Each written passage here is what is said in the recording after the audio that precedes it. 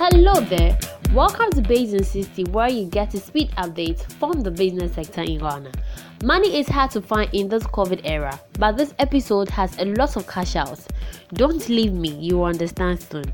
In the cash out mood, the World Bank is committing $350 million to support job creation, skills development, and digital transformation in Ghana.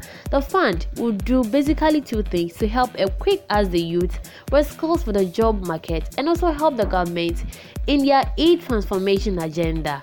Well, Bawumia must be happy as you are right now, isn't it? Still in cash out mode, our president just allowed some cash out too. He has rewarded the finalists of the third season of the Presidential Pitch Initiative a whopping 1 million cedis. He says he believes that entrepreneurship is the backbone of economic development, and that is why we keep creating content to help inspire people to start their businesses.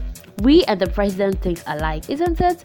Before you leave me, the director of the largest job search portal in the country, Jobberman, says employees should upgrade their skills and be innovative with their ideas so they don't lose their job.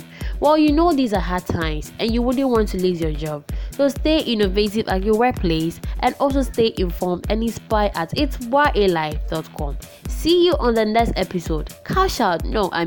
Peace out. Bye.